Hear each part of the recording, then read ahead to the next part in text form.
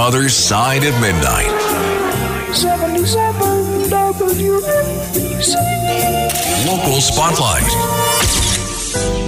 Good morrow, everyone. This is The Other Side of Midnight on 77 WABC. I'm superstar Frank Morano. We've been telling you all about the trials and tribulations of Senator Bob Menendez, who is up for re-election next year. Now, he's got a big looming criminal indictment to deal with. We'll see what happens with that. And I don't know how the schedule of his trial will affect his ability to run for re-election. I think if you're betting, which I do like to do occasionally, the smart money probably will be that he will not be able to run for re-election. There's already one congressman running as a Democrat, Andy Kim, in the primary against him. Well, yesterday, New Jersey's worst-kept secret got out. Tammy Murphy, New Jersey's first lady, is running for Senate. Here's a bit of the statement that she put out. I'm running for the United States Senate because New Jersey's kids and families deserve better, plain and simple. My parents taught me to never back down from a challenge or shy away from injustice. And that's how we've dramatically reduced the rate at which mothers and babies are dying around childbirth in our state and incorporated climate change education into our school curriculum. So the two main candidates, well, there probably will be other Democrats in this race. The two main candidates on the Democratic side appear to be Andy Kim and Tammy Murphy. It's interesting because it is possible if Bob Menendez is able to just hang on to his core cadre of supporters, maybe he'll be able to squeak through with a plurality, maybe 35% of the voters so. We'll see what happens. Tammy Murphy, in spite of the statement that she put out saying that she's going to be a champion for children and families and the underdog, and I think it's great that she's running. I think the more voices, the more choices, the better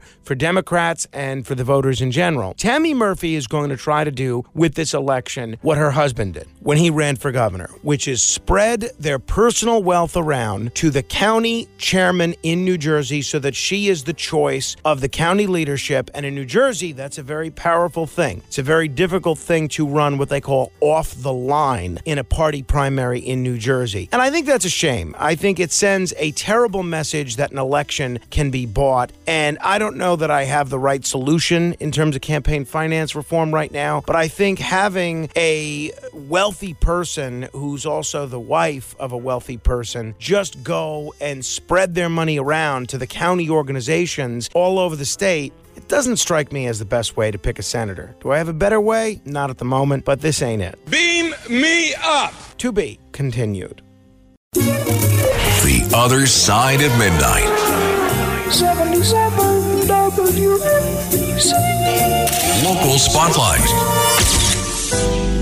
Good morrow, everyone. This is The Other Side of Midnight on 77 WABC. I am not in the habit of praising Manhattan DA Alvin Bragg, but I must do just that today because yesterday, more than a year after a carriage horse was caught on video collapsing in New York City, months before he ultimately died, the driver, Ian McKeever, the horse handler and the driver who was also seen beating this horse, he has been charged on a misdemeanor count of overdriving, torturing, and injuring animals, failure to provide proper sustenance. Now, Ryder was a 26-year-old horse who collapsed on the street in Hell's Kitchen in August of 2022 after working hours in 84-degree heat. And we talked about this at the time. There was this viral video that captured the incident, and it showed the horse on the ground being beaten by his driver. After the incident, Ryder retired to a farm upstate to receive veterinary care, but he was euthanized several months later due to his poor health. Some animal rights protesters greeted Ian McKeever as he was arraigned in court. Profiting from their criminal animal abuse of Ryder and many other horses. McKeever's attorney had a different take. It's taken them a whole year to decide to prosecute this case? Are you out of your mind?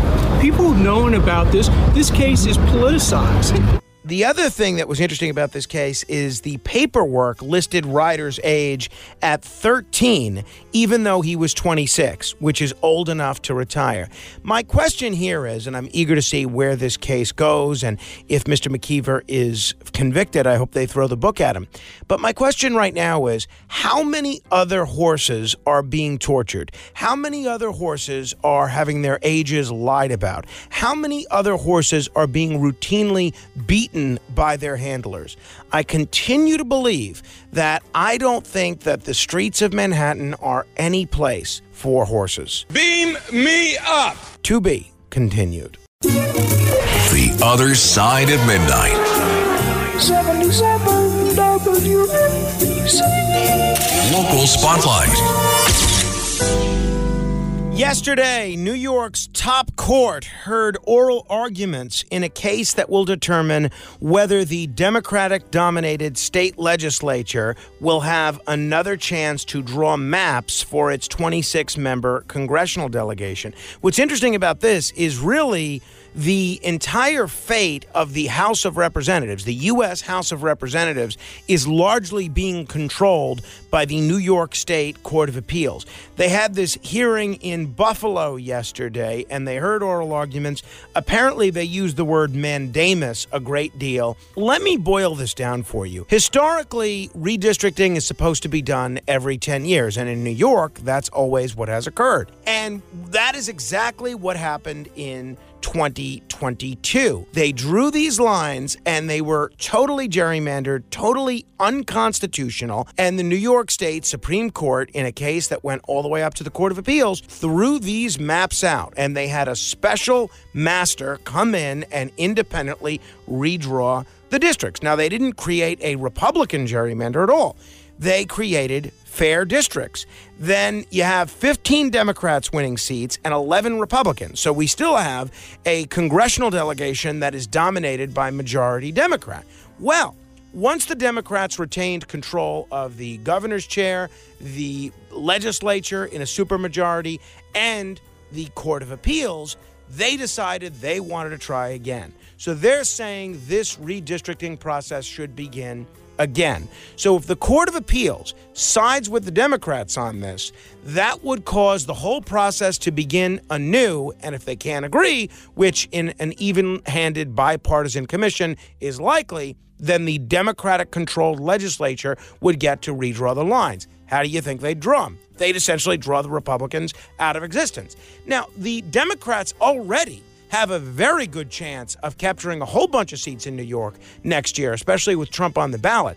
Why they feel the need to try to cheat in order to do it is beyond me. And I hope the Court of Appeals does the right thing and allows these fair maps to stand. I'm not a Republican. I'm not rooting for them here.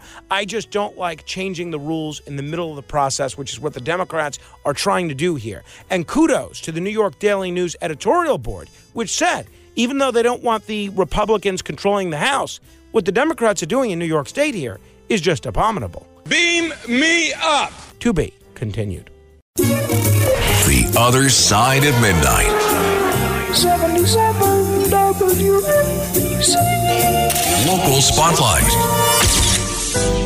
In the early 1990s, when crime was out of control in this city, the Democrats that were running City Hall and Albany, they came to an important agreement, an agreement that was supported by the Republicans that came after them in both City Hall and Albany, which was to hire more police officers, even if that meant raising taxes, because there was an understanding that you couldn't get crime under control unless you had more cops on the street.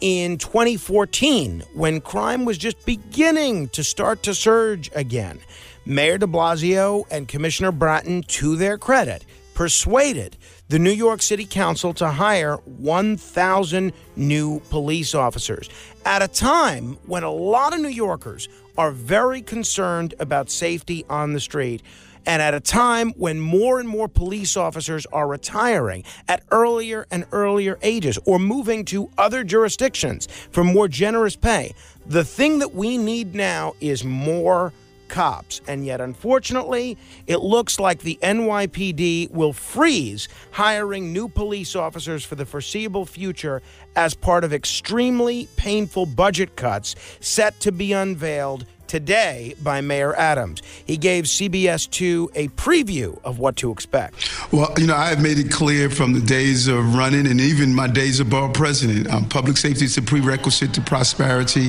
We're going to make the announcement tomorrow of the entire budget modification. We have to balance our budget by law 2 years out. This is the law.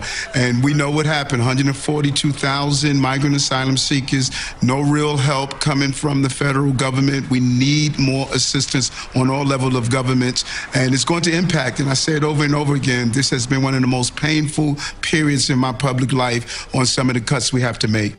This would be a disaster, and this, I think, underscores the need for not only federal aid, but to stop paying the bills of all these migrants. If you're giving me a choice of migrants that didn't come to this country legally or more cops in New York City, what do you think I'm choosing? Beam me up. To be continued.